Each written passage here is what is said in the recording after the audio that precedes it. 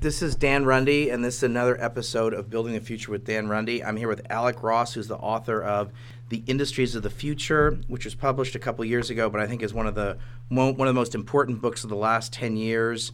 I read it in conjunction with The Fourth Industrial Revolution, which was Klaus Schwab's book, as well as The Second Machine Age, I think the two authors at MIT. And then I also think about it in context of Moises Naim's book, The End of Power. I think it's really a fascinating book, and we're going to have a chance to get into some of the details of it and what it means for us and for the future. I think this was a very prescient book, and I think it was a little ahead of its time, and you were ahead of the curve, and I think a lot of folks have followed since. So it's really great to have you. Thanks for being with us, Alec. Well, thanks for having me, Dan, and thank you for introducing my book that way. It's in good company along with some of the other books you listed there. Well, thanks. Tell me about, where did you grow up? I grew up in coal country in West Virginia. No blue blood in this body. Yeah, no. I grew up in the hills of West Virginia and helped put myself through college doing fun jobs like working as a midnight janitor and on a beer truck, which are about the only kind of jobs you could get down in West Virginia. In Kanawha County. Kanawha County, that's right. Right. There's a moment in the book at the Kanawha County Coliseum. Is that where you were? That's right, at the Civic Center there. The Civic Center. I've been there. Oh, God. Bless you. So those are the rings in your halo. That's right. What took you there? Were you there for was it wrestling or college? A friend of mine's the congressman there. Okay. Alex Mooney, who I went to Dartmouth with, is the West Virginia 2's member of Congress. I was his finance chairman in another life, so I know Alex. So I got to know. It's not Kanawha County, is what I was told. It's Kanawha. Kanawha, right? There's 17 counties in the 2nd Congressional District. It's one of the largest east of the Mississippi. There was a dinner of the Kanawha County Republican Party next to at the Civic Center, I think. And there was sort of like they carved off a piece of it, and it was an very interesting experience, an out of body experience in many ways, for a conversation perhaps for another time. But that's what brought me there. Well, and 25 years ago, if that dinner had been taking place there, I would have been the guy who, beginning at about midnight, would have been pushing the mop to clean up afterwards. It's amazing. And then you went to Northwestern. I did. My mother, nicknamed Becky the Barbarian, insisted that even though we were a couple public school kids from the hills of West Virginia, we were going to work hard in school. So I got into Northwestern, and that's sort of what got me out of the hills of West Virginia. That's great. And what did you major in there? History. And then from there, you did Teach for America from there? I did, yeah. So you get an envelope that tells you where you're going to live. And so 24 years ago, I got a piece of mail that said, hey, you're going to be a 6th grade teacher in inner city Baltimore. And I've been living in Baltimore ever since. I lived in Baltimore for a couple of years. I really liked it. Charm City. Mm-hmm.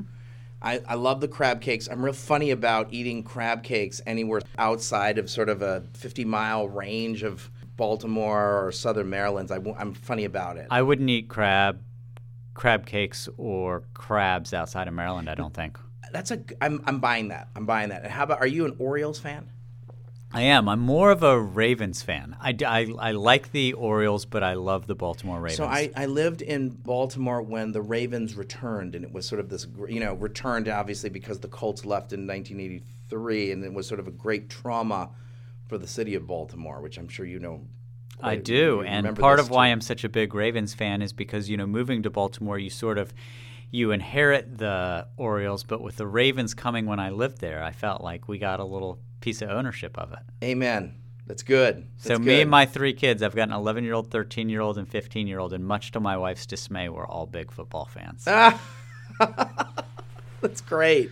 And so you did Teach for America, and so what happened after that? Oh, look, when I was teaching, this is the mid-'90s, and like everybody else, I'm witnessing the technology-led transformation of the economy and of the way that people communicated and transacted business, and I'm kind of like, oh my goodness, if the jobs in the ports, factories, mines, and mills are going away, what do you do? And so, having grown up in the hills of West Virginia and teaching in West Baltimore, I'm kind of like, well, what about kids like where I grew up from and like kids who I'm teaching? And so I started a company, the purpose of which was to help people build technology skills, because my thinking was, well, in a world of globalization and automation, if you're the one who can tell the machines what to do, that's a good thing. Now, if I were smart, and from this point forward, people will question the intelligence of the person you're interviewing here on this podcast. If I were really smart, I would have started a proper venture-backed for-profit company, made a lot of money. Instead, do-gooder little Teach for America teacher that I was, I started a nonprofit. But we went from being 3 people in a basement to, having a nice big global company to help basically people from low-income and working-class communities compete and succeed in the digital economy. What was it called? It was called One Economy. Amazing. Yeah, Amazing. Right idea at the right time. I don't think I'm the smartest guy in the world, but I've had good timing more than once. You've had fabulous timing more than once. You've had fabulous timing. So how did you, at some point, end up working for Hillary Clinton? How did that happen? I ran this company, helped run this company for 8 years. And I got to know Barack Obama through that. First, when he was a state senator on the south side of Chicago, there was some public housing down there that I did work in with my nonprofit. And when he ran for the United States Senate, I helped him run a couple years after, and I got him involved in an initiative at our nonprofit. When he ran for president, from literally the point of his announcing, February 2017, I was involved. I ended up running 2007. 2007, yeah, that's right. On the steps of the old State House. That's exactly right. Right? Yeah, so from there forward, I was involved in his campaign. I ran tech media and telecom policy. That's fabulous. And it went well, at Hillary Clinton's expense. You doing that full-time or a volunteer? So it was a volunteer, but effectively full-time. Yes, of course. Yeah, and so after he won, I joined the transition team, and the work we did on the campaign was really innovative, and it had caught then Senator Clinton's notice. And so when she was nominated to be Secretary of State, she said, hey, come work for me. You can create your own title, which is why I got a title like Senior Advisor for Innovation, and worked with her for 4 years. And what were you doing for her? I led the sort of breaking case of emergency team. Where traditional diplomatic teams and solutions weren't working, I put together a team of people mostly coming out of Silicon Valley to come up with new solutions to things. So just to make that concrete for a second, I'll give you 2 examples. One, I think Secretary Clinton had been in one too many meetings about the power of the drug cartels in northern Mexico and all the billions of dollars we were spending to no effect. So she sent me and a team down there, and we set up shop in Ciudad Juarez for a while, the purpose of which was to come up with a solution to figure out how we could more effectively combat the cartels. So we noticed that people were no longer reporting crime, because if you did, you get shot in the head. And the fact that people were no longer reporting crime because of the degree to which the cartels had infiltrated the police forces really gave the cartels a big advantage. So we created this thing that is now ubiquitous in Mexico and really effective called the Denuncia Anónima, which is basically an anonymous encrypted text messaging program where people can text message tips, and it's scrubbed from your device. It only goes to really heavily vetted federal police. And we helped take down the leadership of 2 cartels through that. So did that in partnership with the Northern Command. Another example, the revolution in Libya. Working with my friend Chris Stevens, before he was ambassador. Mohammed al-Gaddafi, Muammar Gaddafi's oldest son, his day job was the chair of Libyatel, the Libyan telecommunications company. And at the very beginning of the revolution, he shut down all the mobile networks in rebel-held territory. And this was really degrading the effectiveness of the rebels. They couldn't communicate with each other. They couldn't communicate with the outside world. So Chris Stevens and I put together an operation basically where we restored communications in eastern Libya. So my job was basically to come in with a tool set rooted in technology or telecommunications, the purpose of which was to advance our foreign policy interests. I just wish I'd been in charge of Hillary's emails. We would have come up with a better solution than what she did. Yes. Details. So you left government, and how did you decide to write this? So 4 years working for Secretary Clinton, and then I decided to write the Industries of the Future because, I traveled all over the world. In the 4 years that I worked at the State Department, my assistant totaled it up 951,000 miles to 41 countries. It's the equivalent of 2 round trips to the moon with a side trip to New Zealand. Oh, my. So I'd seen... You were married. I was married with 3 little kids. And yes. You drive back to Baltimore every night. I'd take the train back to Baltimore every night, yeah. Ugh. Yeah, right? Well, yes. And so I wrote this book because I sort of had a really close-up view of how science and technology were reshaping the economy, how people were communicating, collaborating, and transacting business very differently. And I saw a glimpse of what was to come. And what I thought was lacking was a book that was smart but still accessible. Not a book written for engineers, but a book that would take topics ranging from cybersecurity to big data to artificial intelligence. And instead of a 400-page book about cyber, a 400-page book about big data, a 400-page book about AI, writing a book that covers those as well as other issues describes the connective tissue between them in a way that it's written for a university-educated audience, but not for an engineer. I really felt like a broader swath of readers needed to understand the forces shaping the future. So that's why I wrote The Industries of the Future. I was really taken by it, and it made a big impression on me. It was super accessible, very readable, and very prescient. What are the things, you've written a couple years ago. I think it's quite evergreen. I think this will be a book that's read 5 years from now. I think it's going to have a long shelf life. What are the things that have surprised you about the reaction to the book?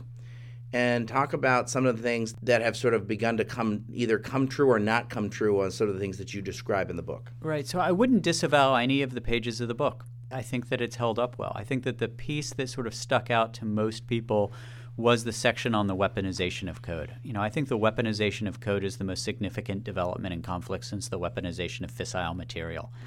The difference being the creation of a nuclear arm requires access to the scarcest of scarce scientific talent and transuranium elements, whereas creating a really powerful cyber weapon has a much lower barrier to entry. And so I did, the book published in 2016, but before the election, and it does a case study on Russia. And so basically it describes what Russia is doing, and lo and behold, they sort of do it straight out of the textbook in the United States, sort of as described in the pages of the book. So that is what has sort of stood out to people the most.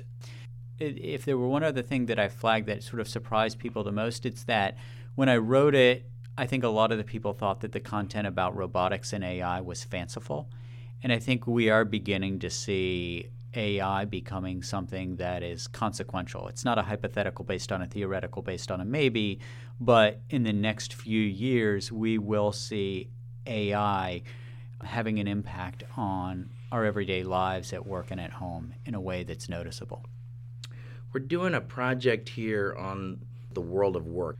So I was taken by these books, and I think there's sort of a specific conversation in the United States, and the conversation is slightly different in different country contexts. And my first thought was the fourth industrial revolution, use Schwab's term, how that was going to impact developing countries. What happened if you had countries experience what Danny Roderick has called premature deindustrialization? So like if you've had the ladder to get out of poverty in Sri Lanka is the textile factories, and if robots are going to replace women from villages' jobs with robots, what the heck does that mean in terms of what's the pathway? So premature deindustrialization, that's a really long term for that idea.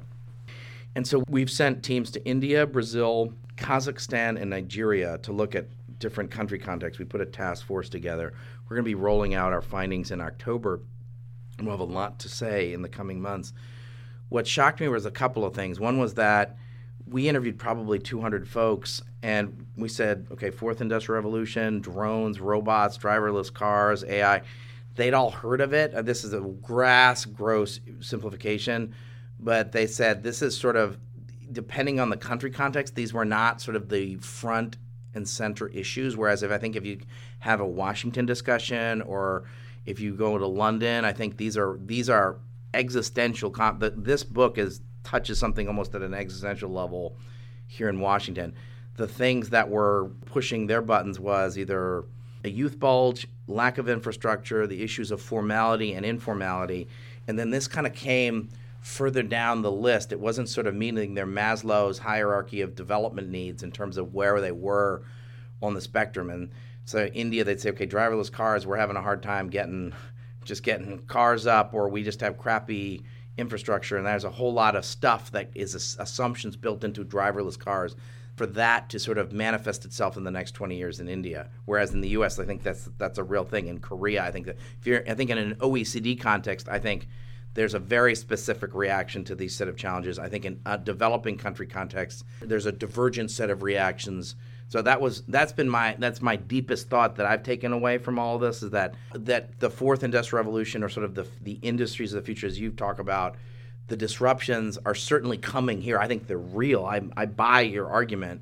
But what shocked me after having had folks go out and looked at all this stuff is, as you talk to someone in Nigeria, this is not what's at the top of mind for them. Now, I think maybe it's just they're not going to see it coming. But I think it's interesting that there's some certain assumptions built into sort of the things that are going to need for this to happen. And so that's your point is really well made. I agree with it.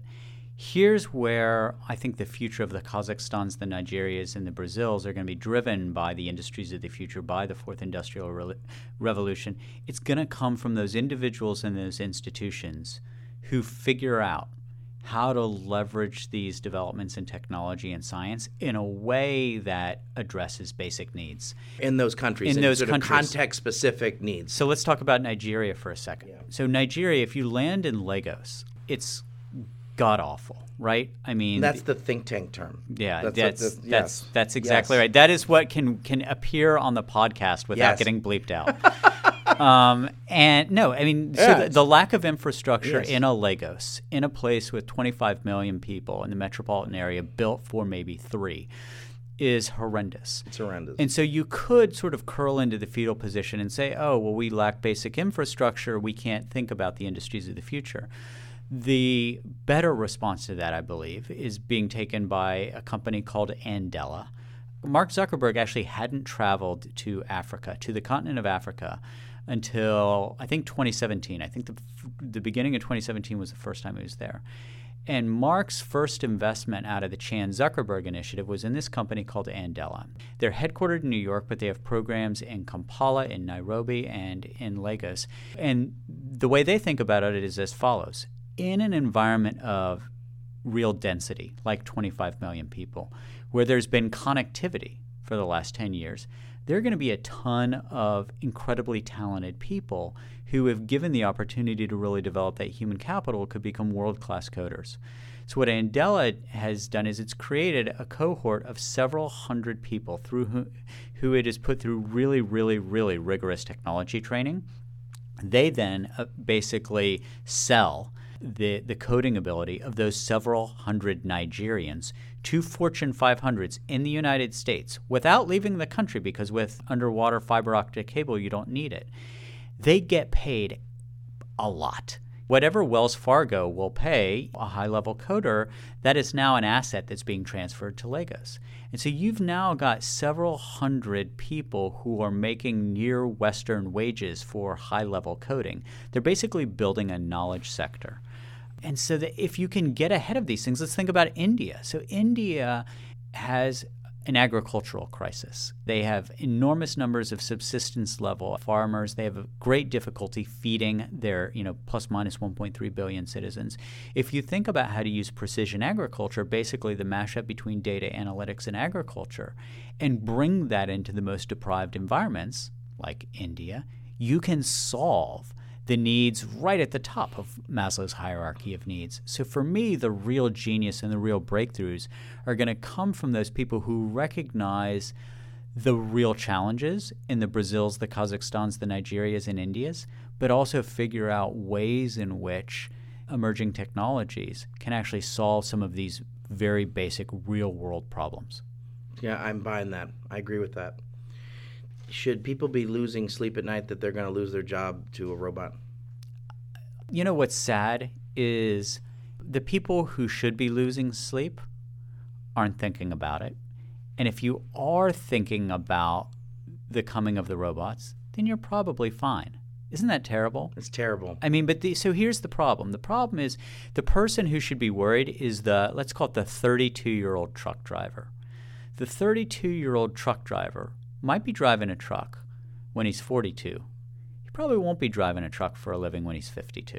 Yeah, I'm buying that. So, but that 32-year-old truck driver whose formal education probably ended at 16, is he losing sleep over this? No.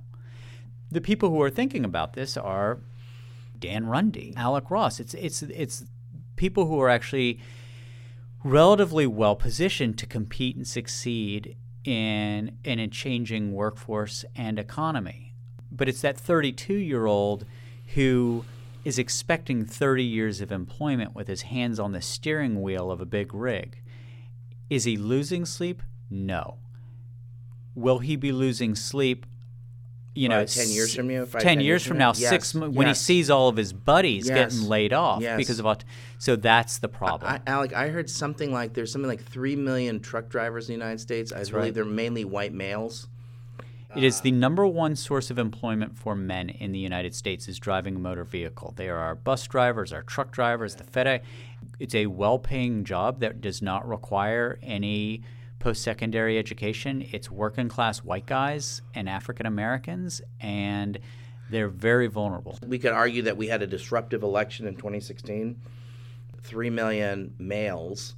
I mean, talk about that's a big demographic disruption. So we began this conversation, Dan, talking about West Virginia. Yeah. West Virginia during my lifetime has changed wildly politically. Yes. Regardless of your politics, whether you're on the political right or political left, it actually doesn't matter. Doesn't matter. It's just disruptive, right? It's disruptive. And that has happened as a byproduct in part of deindustrialization. The jobs that you could get with the strength of your shoulders working in a port, a factory, a mine, or a mill has been either automated or displaced. Or gone somewhere else. That's right. It's either automated or it's gone somewhere else. Put an exponent over that, cube it, and you would have the force and effect of 3 million working-class males losing their jobs driving motor vehicles. So I don't take a dystopian view of this because it's not happening tomorrow, but what I do believe is that unless we begin focusing on areas of education and workforce development now, anticipating these changes, then we're going to have a huge problem. I suspect it's probably one of the reasons you got involved in you ran for office just recently. I did. I ran for governor. I lost, but I decided to run in the first place precisely because of this. So if you had a magic wand, what would be the sorts of things that you'd be doing in basic ed? What would be the sorts of things you'd be thinking about in secondary ed? And if I say the term vocational technical training, just kind of word associate on those three things. So basic ed, secondary ed, voc tech. What's your reaction to that, given they've spent 20 years thinking about this? Sure. So basic ed, I think that we need, in the same way in which we teach people to read and write, even if they aren't going to become journalists or authors, and we teach people math, even if they aren't going to become accountants, so too do I think we need to have universal computer science education. Not because everybody's going to grow up to become a computer scientist, but I do think that if you look at available jobs, and if you look at the increasing primacy that these technology platforms are going to have in our lives, I would like for more people from more zip codes to have fluency in that. So that in basic ed. I'm buying that. I'm buying that. In secondary ed, I'm a big proponent of interdisciplinary learning. What do I mean by that? I mean, when I think about the people who are most resilient and the people who are really going to lead in tomorrow's world, a lot of people say, oh, it's all about STEM. It's all about science, technology, engineering, and mathematics. And I don't believe that that's true. I believe that having domain expertise in something scientific or technical is great. But I believe if you want to lead in tomorrow's world, you're going to combine domain expertise in something that we associate with technically, scientific or technological, and combine that with something that we associate with the humanities. I mean, look at Mark Zuckerberg. Mark Zuckerberg, everybody says, oh, he was a computer science student at Harvard. Well, guess what? He was a double major. He also majored in psychology. And Facebook is as much a byproduct of his expertise in psychology as a byproduct of his expertise in computer science. And so I think that the people who are going to really be best off in tomorrow's world are people who have emotional intelligence, communications ability, an understanding of basic economics, and combine that with an understanding of things that are technical or scientific. And then you said vocational technical education. That's exactly the right thing to be bringing up. The United States lends itself very well to the kind of apprenticeship programs and pathways into the skilled trades that you see in a lot of Central and Northern European countries. I mean, if you think about the parts of America that are struggling right now, it oftentimes are parts of the United States, people within the United States who 30 years ago would have had good, well-paying union jobs, and today they don't. And I don't think those jobs are coming back. They aren't coming back. But there are good skilled trades where there is job growth, but where we have skills deficits. In my home state of Maryland, the average age of a plumber is 60. The average age of a master electrician is 58. And we do a terrible job in the United States of creating pathways for people into the skilled trades, where they do a far better job of it in Central and Northern Europe. So we should be doing that in the U.S. Yeah, I think we do a poor job. I wonder how much of that is an over-bias among elites to say we've got to have people get 4-year degrees. And that there's a stigma. If you don't have a 4-year degree, you're an idiot, or it's sort of like there's an implicit class distinction. How much of that is that the problem? It's a big part of the problem, and this is really a byproduct of something that's really has its roots in really began in sort of the late 80s. Really? You know, for the longest time, up until like the mid 80s, not having a 4-year degree, but having a good working class, middle class job was viewed with esteem. Close your eyes and think back to sort of Eisenhower's America. And mom and dad sitting at the head of the table after a 40-hour work week. Mom was probably at home. Dad was working at a factory at General Motors and did not have a 4-year degree. And so culturally in the United States, our rhetoric really began to take off in the mid and late 80s around this. And then, you know, honestly, some of my previous bosses, Barack Obama and Hillary Clinton, really guilty of this, where, you know, so many of their education policies were all about how can we get more people into college. And if you go to college, you're a winner. If you don't go to college, you're a loser.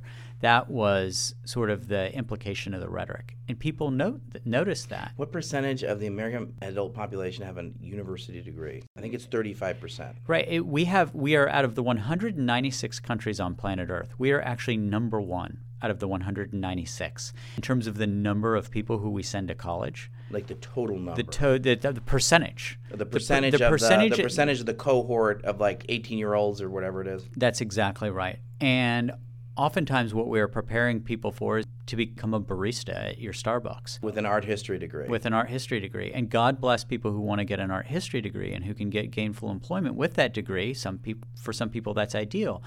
But for us, we've really created this false binary of if you go to college, you're a winner. If you don't go to college, you're a loser. And we're now in this terrible cycle where we have people who aren't going to college who lack the skills to compete and succeed in skilled trades. And then we have people going to college who come out with enormous amounts of student debt. And it majored in basket weaving or something, and it's not marketable. That's exactly right. So we've really... Nothing against basket weaving. No, but the problem is that we've gotten the balance wrong, and our math is off. We put enormous amount of tax dollars into higher ed, and I'm all for it. I think it's an important asset. We're going to be doing an event here with 3 university presidents next month, President Perdue, the President Babson, and the President Marquette, with Senator Todd Young about America's higher education system as a soft power asset of the U.S. I'm totally buying that. I'm big on higher ed. I think it's a big part of sort of our future, and we want to win the future. I'd rather be us than the Chinese. Absolutely.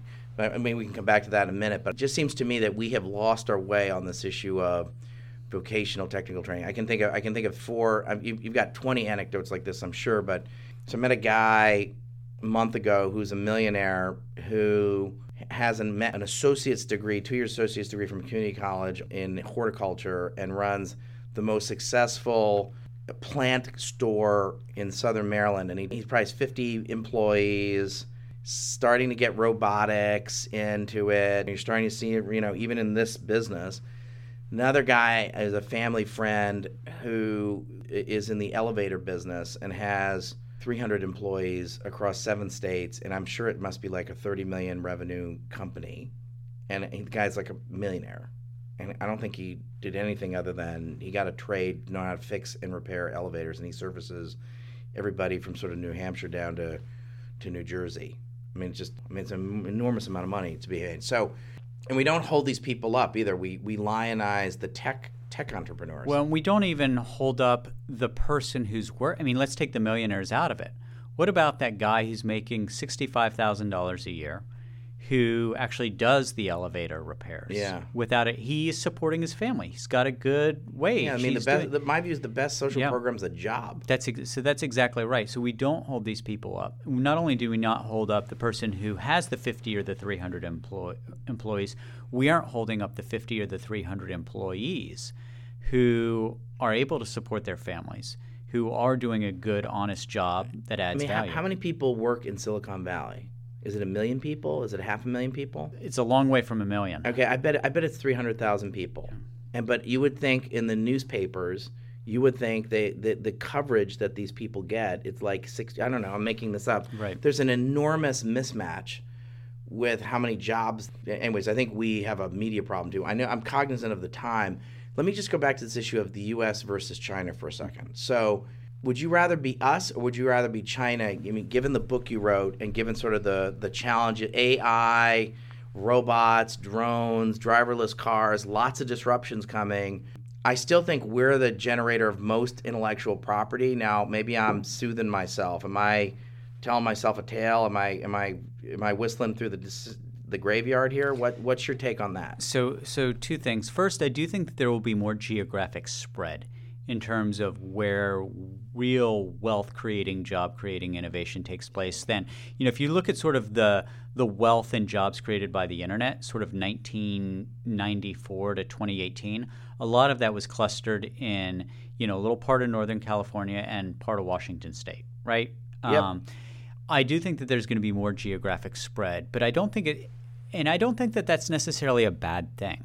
But I also don't think it's all going to be in the United States or China. I look at places like Tel Aviv. I look at places in Germany and in Sweden. I actually think that there's going to be more geographic spread. If I were to focus for a moment on just the U.S. versus China, you'd rather be us? I'd definitely rather be us. The Chinese have some singular assets. Their ability to do industrial policy in a way that we can't. Their will and their ability to drive enormous amounts of capital into the commercialization of genomics or AI is formidable. But look, if you're going to put the two of us in the ring, I'm going to take the United States, our access to high-risk early-stage capital, our track record of imagining and inventing the future, the fact that we are still drawing in the world's best university and graduate students. They're going to our colleges and universities. When we are at our best, we are keeping them in the United States after they get their degrees where they can start their companies. Nobody is emigrating to China. Nobody's banging down the door to say, please, Beijing, let me in. I love the air pollution. I love the social score, my social behavior score. I really want to live in a police state. It'd be great. And have one kid. There is not an immigration is not a controversial topic huku, in China. How do you pronounce it? Huku, the internal passport. Yeah. Please give me one of those internal passports so that, if I have a kid, he can't go to school because I'm living in the, you know what I'm talking about. Yeah, so it's interesting. If you go to a naturalization or ceremony. Yeah, I have. Mrs. Rundy got naturalized. So you see people from all over the world, and people work really hard to become American citizens. Very controversial, right? Go to China. Go to a naturalization ceremony. First of all, there's nobody there. And secondly, it's going to be like two guys from Mongolia. People are not killing themselves to emigrate to China. And so, look, I'm not going to poo-poo China. I think that they have, again, very formidable assets, intellectual assets. Their ability to... They're good at stealing stuff, too. They're great at stealing stuff. Their ability to homogenize a market, where their ability to keep competitors out of a market. It's all substantial, but you put the United States and China in a ring together, we continue to outcompete them. Yeah, I'm putting my money on the good old USA. Alec, this is awesome. Love your book. Come back. I'm such a fan. I was quite taken with it. That's why I reached out to you. I hope you do another book. And I don't think we've heard the last of you. Thanks for all you're doing. Thanks for having me.